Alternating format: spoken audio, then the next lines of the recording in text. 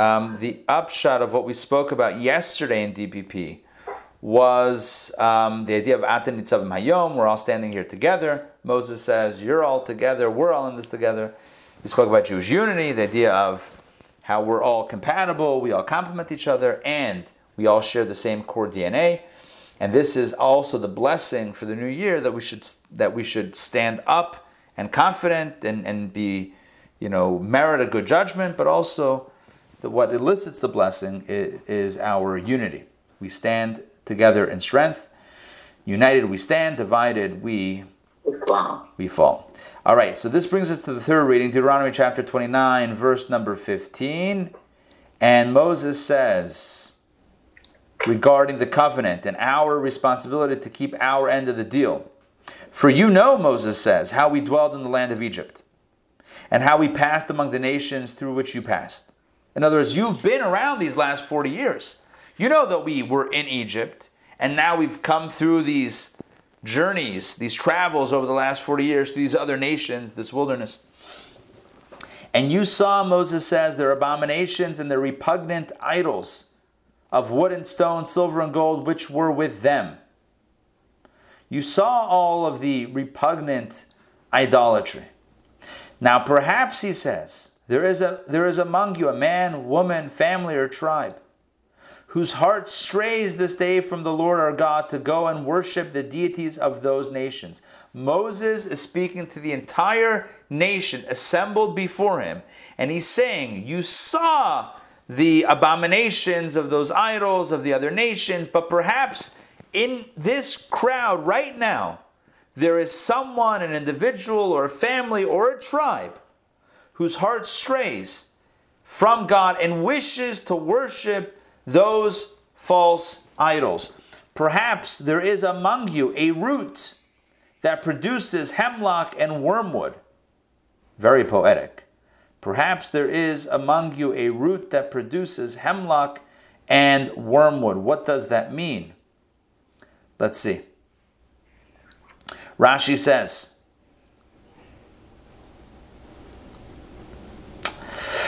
regarding hemlock and wormwood, Rashi says this refers to a root that produces a bitter herb like gidin, which are bitter. Have you ever had gidin? You would know it because it was bitter. I'm kidding, I don't know what it is, but whatever that is, it's bitter. See Targum Yonatan. Okay, here then the verse means someone who produces and increases evil among you. In other words, perhaps there is someone with a rebellious streak, someone who wants to turn away from God and worship the idols of other nations. Maybe there is a root. In other words, maybe there is one of you that is going to cause a flourishing of negativity. You know what they say, a bad apple spoiled... I'm sorry, I did the wrong thing there. I meant to shut Rashi up, but I shut the whole thing. You know what they say about an apple? A bad apple ruins the bunch. Maybe there is a root that will produce something negative, God forbid. And it will be. In this hypothetical scenario, when such a person hears the words of this oath, this covenant, because Moses, in yesterday's reading, Moses said that everyone is here to accept upon themselves the covenant of faithfulness to God, and God will be faithful to us when we are faithful to Him. But it could be that there's a person amongst the assembled, says Moses, that has different thoughts in their heart. And it will be, he says in verse 18, when that person hears the words of this oath that I am giving you, that person will bless himself in his heart, saying, I will have peace, even if I follow my heart's desires. I'm going to be okay. I'll do what I want and I'll be okay. Yeah, everyone's supposed to toe the line and follow the covenant and keep the oath and keep the promise and be faithful to God and God will be faithful to them, etc. But me, I'm going to go my own way. And you know what? I'll be okay. Shalom yihi eli. I will have peace. Ki b'sharirut libi elech, following my heart's desires. If this verse sounds familiar, it is at the core of our conversation at Kabbalah and Coffee the last few months. This verse right here. A person will say, I'm okay. You guys do whatever God wants. I'm going to do my own thing. And you know what? I'll be fine. I don't believe that it's going to be negative. I'll be fine. It's fine. In order to add the punishment for the unintentional sins of this man to that of his intentional sins. In other words, no one's perfect, and everyone does unintentional sins, but this guy is saying, I'm going to do sins intentionally. Again, I want to reiterate this.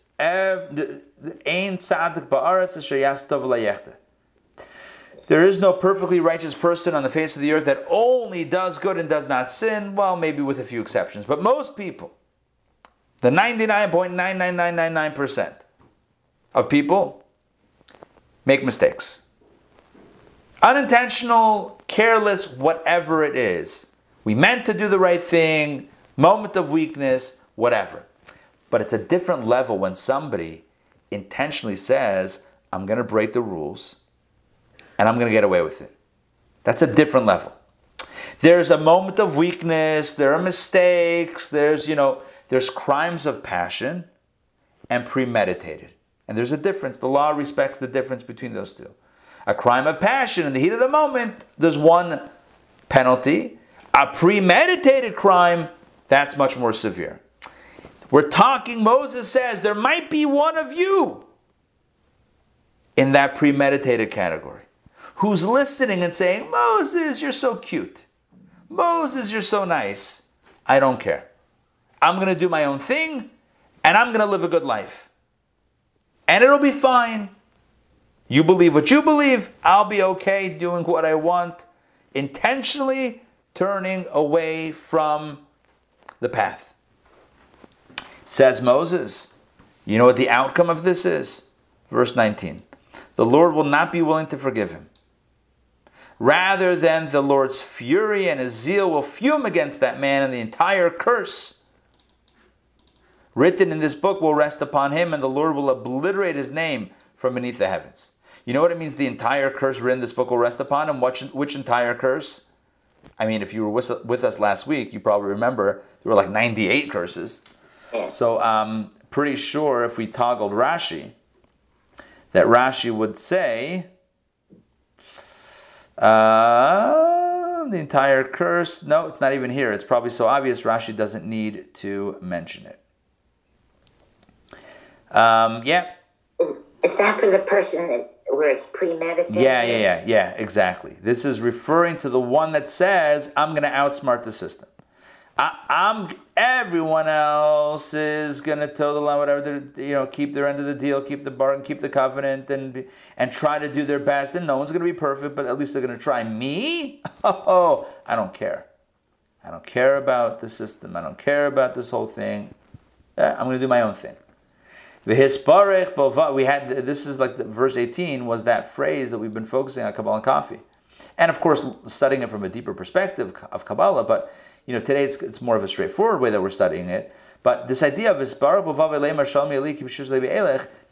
the phrase. A person will bless himself in his heart. That means he'll be content, very satisfied, saying to himself, I'm okay. I'm going to live my life. I'm going to do my thing. I'm going to do whatever I want. And I don't care, come what may. I'm going to do what I want. So Moses says, look, you know me by now. I think you know me. I'm not a fire and brimstone type of guy. But Moses, on occasion, could be. Apparently, it looks like. And Moses was going a little bit saying, all right, it may not be so great for this guy. This hypothetical. We don't know that this guy exists. He's saying, perhaps there is among you someone who's listening and internally laughing and saying, not for me. Okay, Moses says, all right, so just know that this might not end well. All right, and the Lord, here we go, verse 20, continuing the repercussion conversation. And the Lord will separate him for evil. In other words, separate from evil means will designate punishment specifically for that person or persons or family or tribe. Out of all the tribes of Israel, according to all the curses of the covenant written in this Torah scroll. And again, I just want to see if Rashi comments on this. All the curses of the covenant written in this book are too long of a Rashi to scan quickly. All right, we're going to just collapse Rashi again. Sorry for getting everybody looking up and down and scrolling back and forth. Okay, so basically God is going to designate specific consequences for this individual, etc. Listen to this.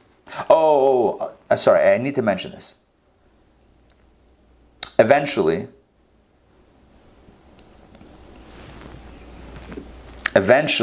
we all came to this place as a people, which is why the temple was destroyed. Are you with me on this? Yeah. At some point, I can't say everybody, but enough Jewish people said, you know what? We don't care anymore. Like, we're just going to do our own thing. The first temple was destroyed by the Babylonians because of the three major cardinal sins of murder, idolatry, and immorality. Those are the three major sins that one is to give up their life rather than to transgress. And the Jews of that generation, again, not all, but enough, were doing those things. Knowing... What's the third one? It's Gilei Arayos. It's basically immorality. You could say adultery, but it's more than adultery. It could be incest, whatever. Any illegal, immoral relationship. So the point is like this, that the temple was destroyed, the first temple, and the Jews were exiled because of their lack of adherence to the covenant. They weren't keeping their end of the deal. So God says, all right. Now, you can't punish unless you're warned. Where's the warning? The warning's right here. The warning's right here. And the warning, and we've had it throughout Deuteronomy. Moses says, you're going to go into the land of Israel. If you want to stay in Israel, you gotta keep focused. If you turn away from this stuff, then you're not going to be living in Israel much after that. So, and that's actually what happened. So my point is, Moses says maybe there's someone here who thinks that they're going to game the system and they can do whatever they want and there's no repercussions. Moses says, so I'm speaking to you. Let it be very clear here, there will be repercussions. And what I'm trying to say is that rather than point out to any specific person, that collectively as a people, we drop the ball. And that's why we're here. And the goal is to pick up the ball to the best of our ability, and at least not to be the one that's doing it intentionally. But we're strugglers, and God appreciates the struggle. But someone who says, "I don't even care," that's already a little bit more harsh. Getting back to this, and a later generation. Look at this, verse 21. And a later generation, your descendants, who will rise after you, along with the foreigner who comes from a distant land, will say, upon seeing the plagues that the land of the land and the disease with the Lord struck it. And let me just explain what's going on here. Moses is saying that if it goes sideways on your end, then there's going to be negative repercussions that are so severe that your children and foreigners are going to come and say after the fact, what in the world could they have done to have brought this about, right? It's going to create astonishment upon seeing the plagues of that land and the diseases with which the Lord struck it, in other words, Israel, in the exile of the Jews. Later generations and the foreigner are going to be astonished. And they're going to say, sulfur and salt have burned up its entire land. It cannot be sown, nor can grow anything, nor can it grow anything, not even any grass will sprout upon it. It is like the overturning of Sodom, Gomorrah, Admah, and Zeboim, which the Lord overturned in his fury and in his rage. And all the nations will say, why did the Lord do so to this land?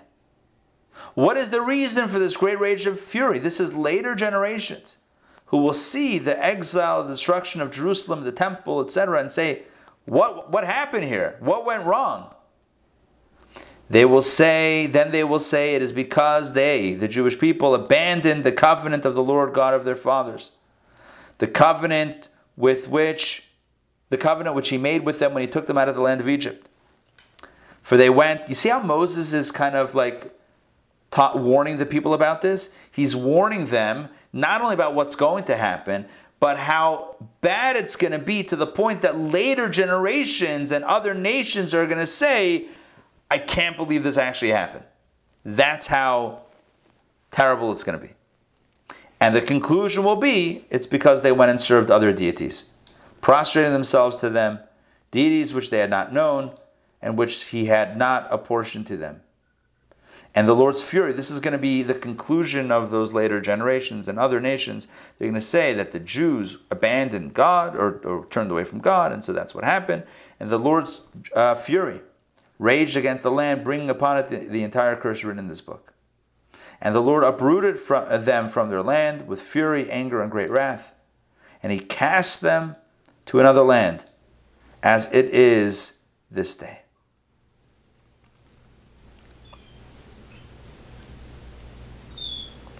This refers to the exile, right? Being uprooted from the land and cast to another land refers to the exile, diaspora.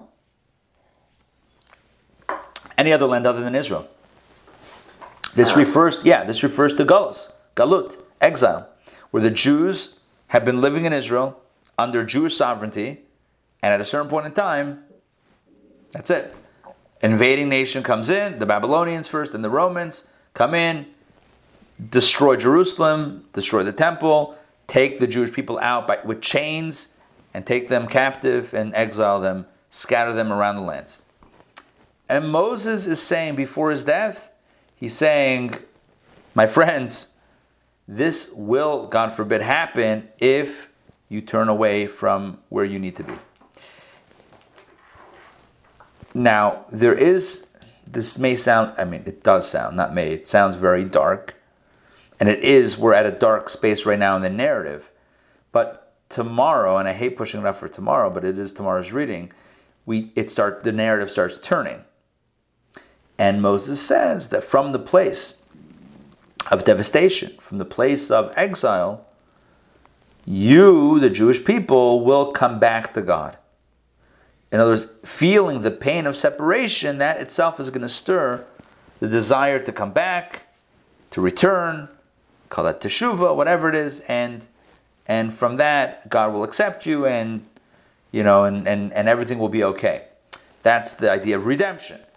But right now, he's in that first stage. I don't know if it's the first stage, but in that stage of exile, where if we And it makes it sound like God gets very angry and ticked off and that sort of thing, and like we're very scared of God. And that's really not necessarily the way we understand it, certainly not the way Chabad understands it. It's more along the lines of consequence. When you take an appliance, a refrigerator. Oh, 1 second. Joy, did you lose power yesterday? In the afternoon? Yes? Yes. Like 5 o'clock-ish or whatever it was? The evening? I don't even know, because I didn't realize I had lost power until I came and all the clocks needed resetting. Got it. So there was a transformer that blew because a branch... On Frederica. On Frederica, exactly. Right by the library, right by where the Old Chabad was. So on that street, near the Bank of America and the library, kind of in the middle of that block, a branch came down, pulled down a electric wire, and it blew the transformer, and then it reset, and then it blew it again, and there was a fire in the transformer. We went out. I got home shortly after that whole thing happened, but we saw the trucks and the fire department, and we walked out. I went up with the kids to check out the situation, and some guy had video of it. Like the fire was like this weird-looking fire in the transformer box, and I know I had a point here, and I'm struggling what the point was. What's the point? Hold on, the power went out. Oh yeah, the power went out. So what happens when the power goes out? So yeah, all your stuff, the HVAC, the refrigerator, heating if there's heating, your appliances and other things don't work. So let's talk about another scenario. Let's say you have a refrigerator and it's plugged into the wall and it's freezing your frozen items and chilling your chilled items, and then you unplug it from the wall. What happens? It stops working. And yeah, it's going to stay cold for a little bit, but soon, it gets warmer and warmer, and the next thing you know, all your stuff is melted, right? All your kosher Chalav Yisrael ice cream is now melted in a puddle in your freezer, and now that's no good. What are you going to do with that now, right? And your chicken and your meat or whatever you have in your refrigerator, in your freezer, is no good. And your milk spoils and this, that, and all that stuff happens. So is that a punishment? Is the refrigerator punishing? Oh, I like being plugged in. You unplugged me, I'm going to punish you. It's not a punishment. It's a consequence. If it's not plugged in, if the electricity isn't flowing, it's not working. At least it's not working the way it ought to be. So you can say, I want to be a refrigerator that's free of any plugs. I want to be a wireless refrigerator. You want to go wireless? Knock yourself out. But you should know it's going to come at a cost. And what's the cost? You ain't going to cool things down because that technology doesn't yet exist. Now, I know that if you're listening to this class in about 20 years from now, you're probably like, ha, ha, ha, he was joking about wireless electricity. We have that now. Sure, I know the technology is being worked on now and it's going to happen at some point. So I know this is a dated analogy, but it's what we got in 2021. Here's the point. The point is, by 2041, by the way, whoever's listening to this class is not even like listening on a device, on a service like SoundCloud, Apple Podcasts, Google Podcasts, Spotify, or YouTube or whatever. That person is just enjoying the chip in their brain or the equivalent or something like that. But back to the point. Unplugging does not punish you. Like the act of unplugging the refrigerator from the wall does not trigger a punishment of spoiling the food. It's not a punishment, it's a consequence. And so there's two ways to read any time we talk about reward and consequence or punishment in the Torah. There's two ways to read it. Either the simple way, which it sounds like, oh, God's going to get you, he's going to punish you, he's going to get angry at you, and he's going to send you out of the land, and he's going to destroy you, and people are going to be so shocked at how bad it got, that's how bad it's going to get. People will have their mouths open and aghast as to how bad it got. That's the punishment paradigm. But we know that the commentaries and the philosophers and the mystics and the Chabad Rebbes had a different take. Less punishment, more natural consequence. When you unplug from the source, then you are unplugged from the source. That's it. And there's a vulnerability that happens.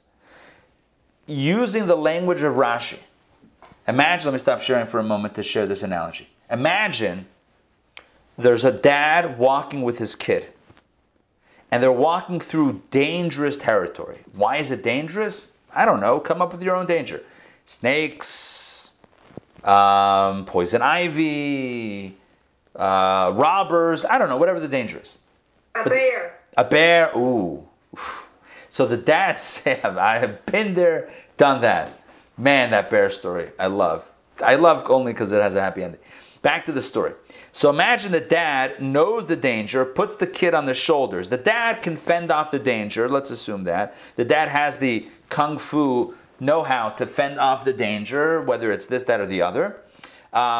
Wearing the right clothing to fend off the poison ivy, or we're having the right thing to scare off the bear, the spray, whatever it is. The dad is equipped. The son is not. Puts the son on his shoulders. And they start walking.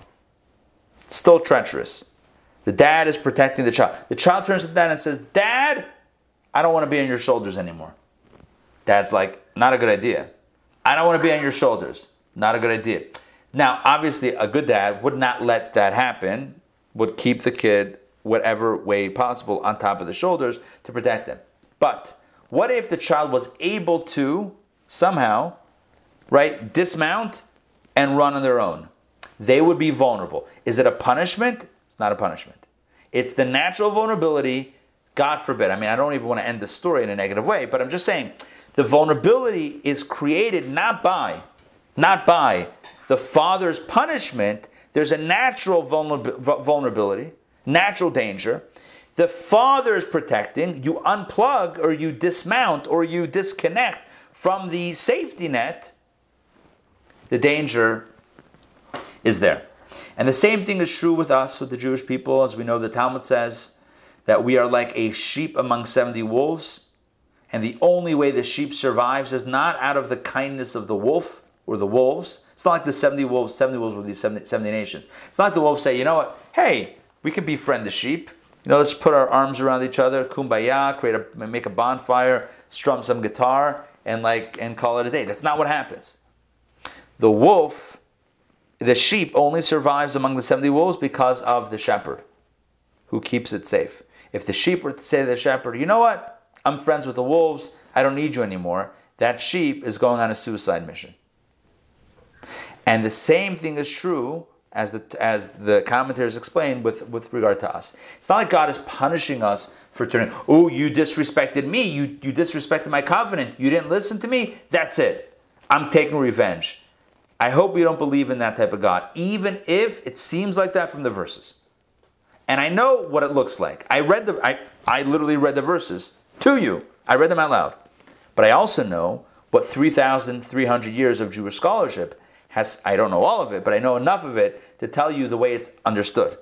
And it's not that God is punishing. God doesn't get angry, Maimonides says. Even Jewish philosophy says the same thing. It's not just Kabbalah or Hasidic spin, modern day, 21st century spin. This is Maimonides, who says God does not have feelings like a human being. God does not have emotional reactions like you. When the Torah says that God gets angry or will get angry, it means that the action that's going to happen will be one that a human being will do when they're in a state of anger, but not that God feels the emotion. And that's an important distinction. So, here's the short point of this. That galus, exile, galut, is a natural consequence of disconnection. What's the result of disconnection? What's the result of disconnecting? Disconnection. That's what it is. If you pull out, you're out. If you separate from the pack, you separated from the pack. So essentially, it's the person opting out or the community opting out, and then you're just opted out. That's the way it is. Anyway. It's like that class action lawsuit for AT&T Mobile or whatever it was, or any one of those that goes around. You know that you get those emails, you want to opt in or opt out? And you're like, I don't know if it's worth my time because it's going to be 50 cents anyway after all the lawyers get their fees. So sure, I'll opt out. But you're out, you're out. You're in, you're out, you're out. And so Moses is saying, don't opt out.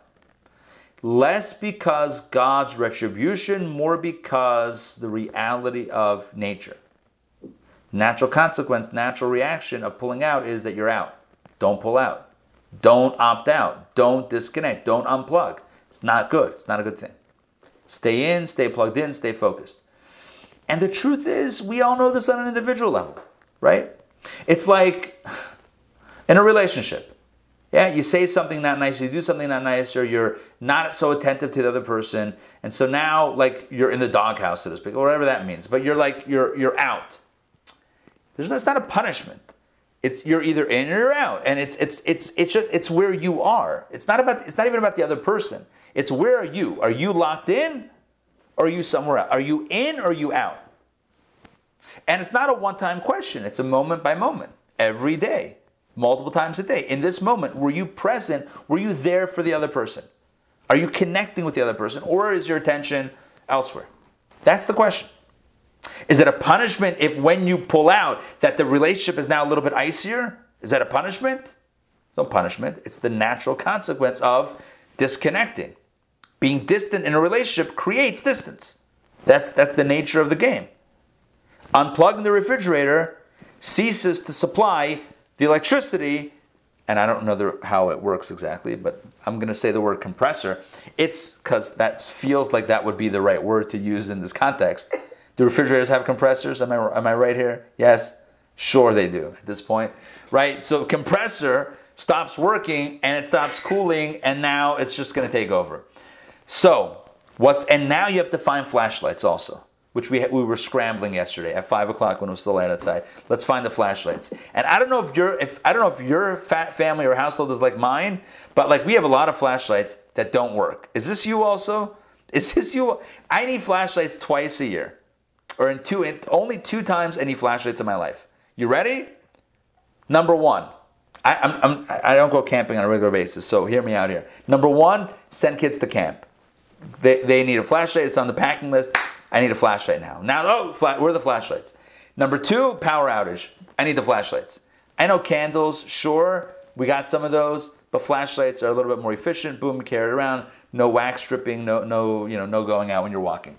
And inevitably, I'm just going on a flashlight. Listen, telling you my story. This is my truth that happened yesterday. So we try the flashlights. There's like 4 of them, like 1 works. I'm like, oh, great. But we got batteries. It's not a problem. We know how to change batteries. Easy peasy, open up, pop them in. And then they don't work. You know why? You know why.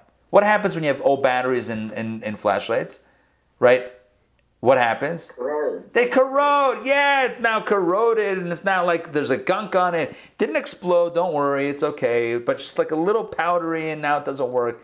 And it's like whatever. Now I'm like, okay, Georgia Power, you got to deliver, bro. You said 7 o'clock, 7:15 p.m., and it worked. Thank God we don't. And now you know where the flashlights are? Back in storage to keep on corroding. All right, and I know the moral of the story. Take out the batteries in between usages. I know it. I get it. Still don't remember to do it. Back to the story. You disconnect. You let the batteries corrode. I'm going to work this in. Don't worry, I didn't intend to. I intended to be a tangent. I'm working it in. You let the batteries corrode. The batteries corrode. And you know what? The flashlight's not going to work. Is it a punishment? It's not a punishment. It's a consequence. You neglected the batteries. You neglected the relationship. You neglected to take care, to cultivate, to take care and nurture that situation. And what happens? You wake up one day, it's not working. Why is it not working? It's their fault. It's a flashlight's fault. It's not the flashlight's fault. I need to own it. I wake up one day, no longer in Israel. Here we are, right? Almost 2,000 years later, here we are. Not in our homeland. Yes, I know we can move to Israel, but it's not the same. There's no temple. There's no, right? And we're not where we need to be. And I can blame everyone else. The question is, what am I doing today to bring redemption? What am I doing today to make the world a better place, to improve myself? Not in a way of fire and brimstone, not in a way of harshness, but in a way of self-awareness and self-analysis. Donna, I saw you had something. Don't forget. I have multiple things. I mean, it makes me think of your Torah study session last week. You said the reason we should go back to Egypt, so we put ourselves back and humble ourselves and then want to recommit. Yeah. And then I'm thinking, Moses must be a little unhappy. I mean, on his last days, if he's trying to plan for our people's future, but in the back of his mind, he knows it could be tumultuous. Can you imagine? He knew, I believe he knew without a doubt that this was going to happen. In other words, he saw, however he saw, I mean, he was a prophet, I'm sure he could see the future and spiritually, but even if you don't want to go to mystical ways, just knowing the people and knowing how difficult it's going to be for the long haul, there's no way he didn't see it. And he says it. So, I mean, he's literally calling it. Now, not calling it in a, like, I'm hoping this happens, obviously not, God forbid, or I told you so way, but more of like, yeah, it's you can only imagine the mixed feelings that are going through him. Yeah, I would agree with that. I mean, I can't even imagine all of that. And by the way, what I said last week about going back to Egypt and then returning is based on the reading tomorrow. It's based on tomorrow's reading. And the idea is that from the place of disconnection, like waking up one day and realizing, oh, I don't actually like where I am. Jewishly, globally, personally, in a relationship with God, relationship with the other person, I don't feel like I'm in a good place now. And that hurts. What am I going to do about it? That's the catalyst for change. The catalyst for change is feeling the pain. And so that's really the next step of the narrative. And that's the good thing. That's where the narrative has a positive upturn, at least the positive from the negative, which is, okay, so the consequences of disconnection were disconnection. But then you kept on going because the premise of this is the person that says, I don't care. I'm going to live my life, do my thing. I don't care about whatever may happen. I'm okay. I'll be good. But eventually it catches up. And when it catches up and it starts hurting a little bit, you realize, like, I had fun, but where am I in this relationship? Again, whatever relationship. Yeah, Moses speaking about our relationship with God. Sure. But if we want to make it easier to understand, think about any relationship. Think about a human relationship. Sure, I had fun. I did whatever I wanted. I don't care what happens. Sure, great, live in the moment. But one day you may realize that relationship is not the way it once was. And that might hurt. And when it hurts, the key is to channel the pain into positive action. And that's where tomorrow comes in. Tomorrow's conversation is how do we channel the pain of the separation, of the disconnection, into a catalyst for reconnection, and not only getting back to where it was before, but even in a more passionate way than before. That's the ideal of tshuva. Tshuva ideally is not just returning to where you were, like I backslid. I have a rolling chair, which is good for this. And now I'm back, but no, I'm back better than I was before. Because the disconnection has fueled this fire that I never even had before. That's the ultimate goal. The ultimate goal is to get to an even greater place. All right, but that upswing is all tomorrow. Today, it's still in the downturn. It's still in the returning to Egypt place, or whatever you want to call it. All right, let me share my screen, and I move to the next reading. Myself to look at a verse over there. Okay, and that takes us to the last verse, because we did the second to last verse, the penultimate verse. Penultimate means second to last, right? Yes? Penultimate, yeah. Yeah. I love that word. Okay, 28. Hanistar. No, what's crazy is divine providence. Crazy good. Divine providence, DP. It's like when things kind of work out and like, whoa, I can't believe it worked out. I taught a class 2 hours ago, an Aldi class called You Be the Judge. It's about Jewish law and Jewish civil law and comparative law, etc. We've done a few courses of that over the years. This was the first JLI class that I taught upon moving to Atlanta years ago. I have never retaught it until right now. And we had a 4-part session. We concluded today. And literally, one of the major ideas was based on this verse that concludes our reading today. But understood from a different perspective. But it's just interesting how things happen. The hidden things, I keep on doing that, the hidden things belong to the Lord. Moses Moses wraps up today's reading with the hidden things belong to the Lord, our God. But the revealed things apply to us and to our children forever, that we must fulfill all the words of this Torah. What does that mean? What does it mean? Hidden things are God's, revealed things are ours, that we must fulfill all the words of Torah. What does that mean? There are multiple explanations. One explanation is, how we'll feel inside, God knows. But you know what matters? It matters what's revealed. What do we do? What do we say? What do we think on the outside? Like, practically speaking, thought, speech, and action, that is what's most paramount, and that is staying true to Torah. So if you feel conflicted inside, you feel like you don't want to wake up this morning and pray to God and do a mitzvah, okay. But that's in the hidden recesses of your heart. Bottom line is, we live in a world of action. What are you going to do? And if you do the right thing, you're plugged in.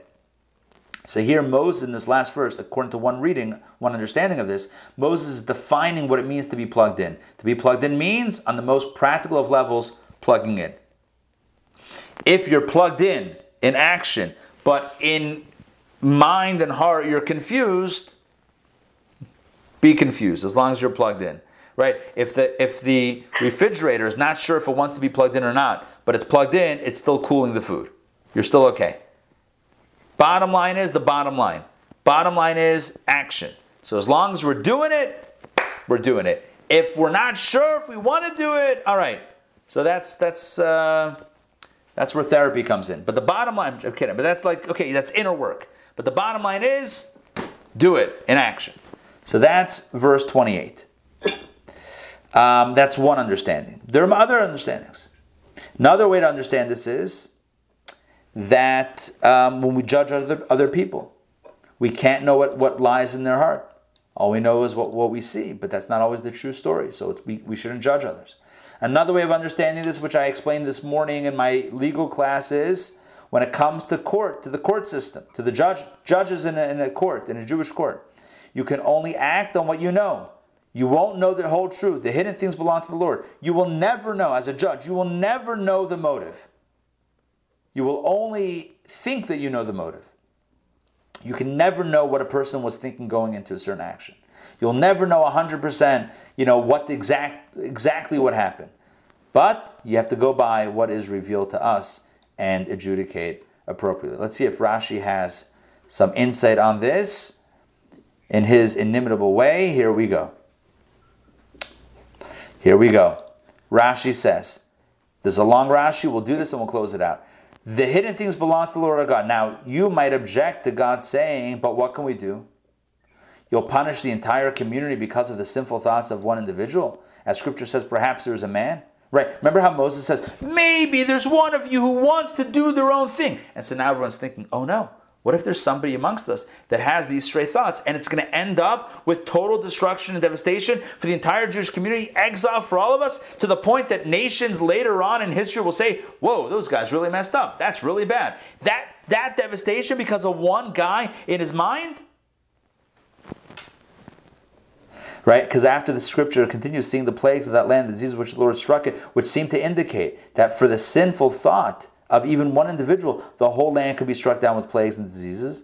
But surely no man can know the secret thought of his fellow, that we could somehow prevent this collective punishment. So what are we supposed to do? If one person has a negative thought or a thought of disconnection or thought of opting out, then we're all doomed? That doesn't sound fair. So in answer to this, God says, or Moses says, speaking for God, I will not punish you for the hidden things, i.e. because the hidden things belong to the Lord our God, and He will exact punishment upon that particular individual who sins in secret. However, the revealed things apply to us and our children. That is, we are responsible for detecting the sins committed openly in our community. So what does it mean to clean up our act collectively? It means the open, revealed things, the things that we're all aware of, and things that we're all living with. The fact that somebody individually is this way or that way, that's on them, and that's a specific individual consequence, but not a collective consequence. The collective consequence happens for those collective, open issues within a community. We are responsible for detecting the sins committed openly in our community and to eradicate any evil among us that is open. And if we do not execute judgment upon these open transgressions, over which we do have control, then the whole community will be punished because they would be remiss in their responsibility. Now, there is a dot placed over each letter of the words Lanu Uvanenu, for us and our children, to teach us homiletically that even for open sins, which were not brought to judgment, God did not punish the whole community until Israel crossed the Jordan. For then they accepted upon themselves the oath at Mount Gerizim and Mount Abel. Those are the two mountains where 6 tribes, one on one and the other, and they had the curses and the blessings declared, and thereby they formally became responsible for one another, as the Talmud in Sanhedrin says, 43b. When dots are placed over the letters of the Torah, this denotes an exclusion of some sort, and in our context, the rabbis teach us that the exclusion refers to the period prior to the crossing of the Jordan, which, to be honest, wasn't that long from where they were at that point, at the end of the 40 years, right by Moses' passing. Just to explain what's going on, if you look at the words Lanu Uvanenu in the Hebrew, if you look very closely, and I can help you look very closely, and how am I going to help? I'm going to help by making this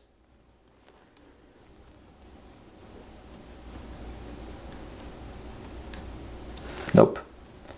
Can I make this bigger? How do I make this bigger? Ooh, wow, look, technology. Okay, I'm going to make this bigger. Nope, yeah.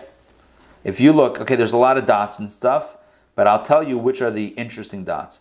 Lanu, this word right here that I just highlighted in blue, there are 3 dots, 1, 2, 3 over each of the letters. And the next word, Uvanenu, also in the Torah has dots over every letter. Not every, usually the dots mean like a vowel sign that is the O sound. But, I can't get that blue off, which is annoying.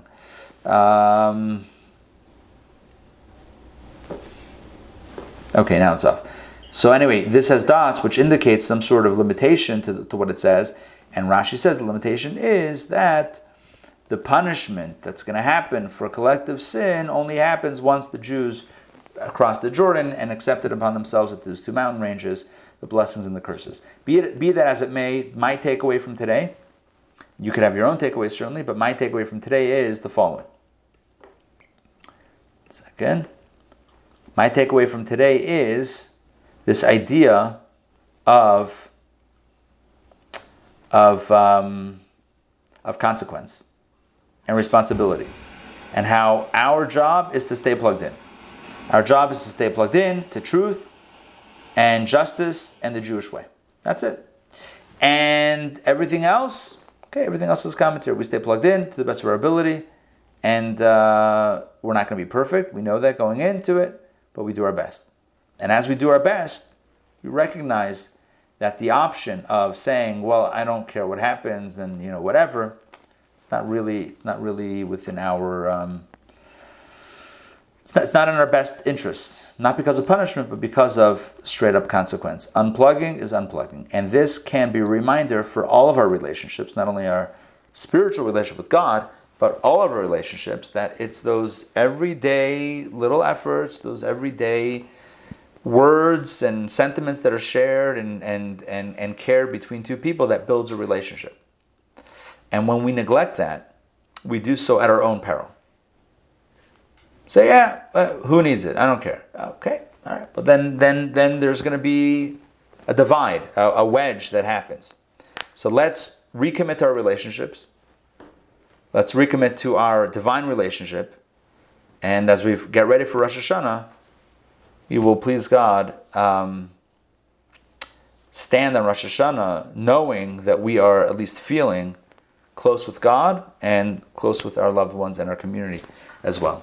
All right, that's it for today. Any questions or comments before we close out? I have a comment, but it's not related to the parsha. Sure. Yeah, but half of mine aren't either, and that's fine.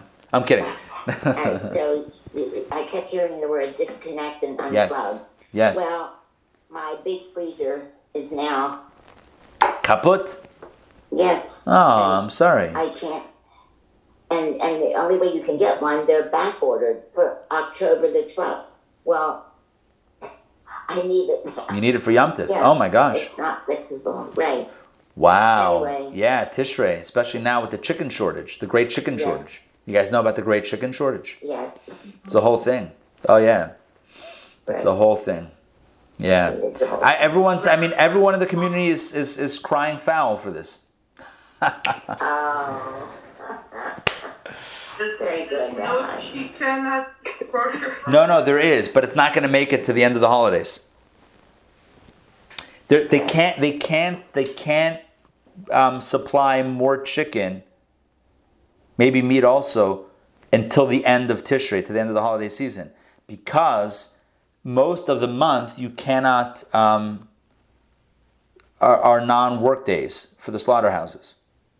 So to produce fresh meat, because you have holidays in the middle of the week, and then you have weekends and Shabbat, and you have like maybe 5 or 6 work days for the entire month of Tishrei. So by Sukkot, they're predicting there's not going to be any chicken in Atlanta.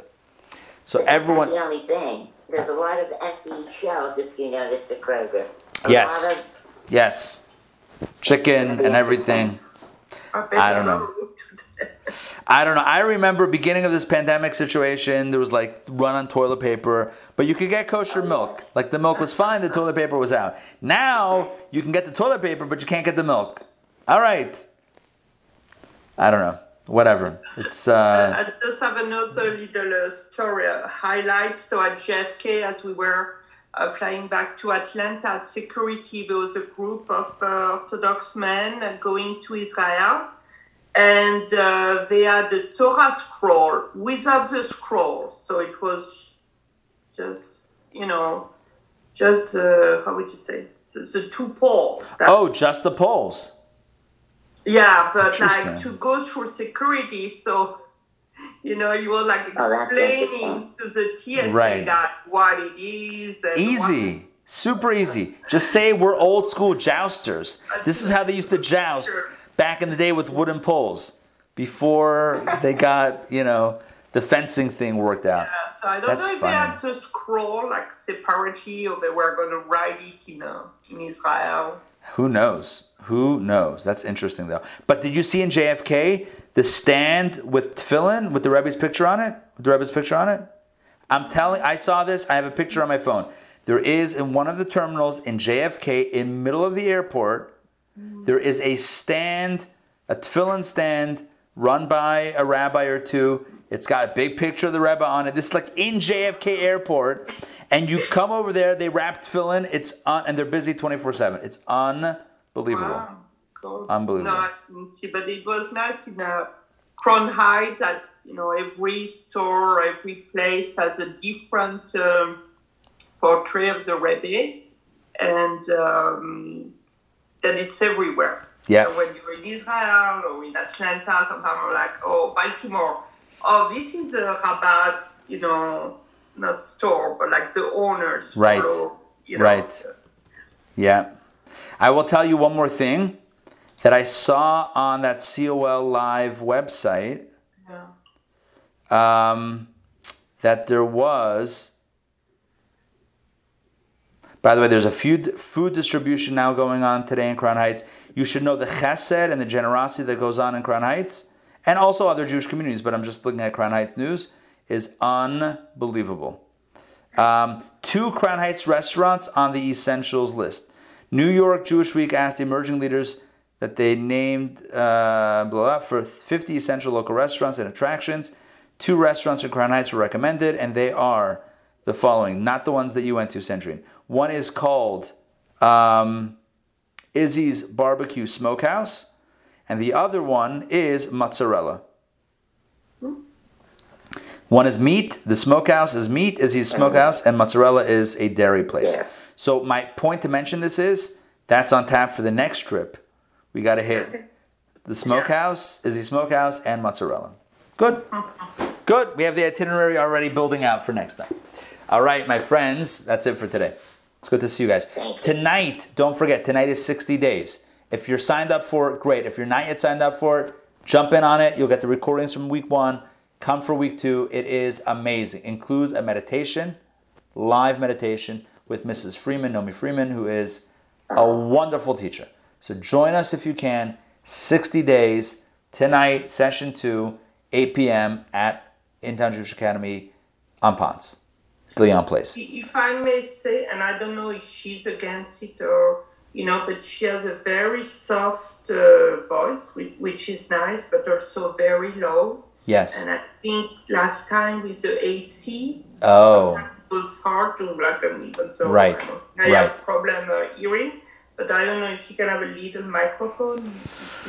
Let me see I'm going to see what we can do. Yeah. Okay. That's a good suggestion. Closer to her. Okay.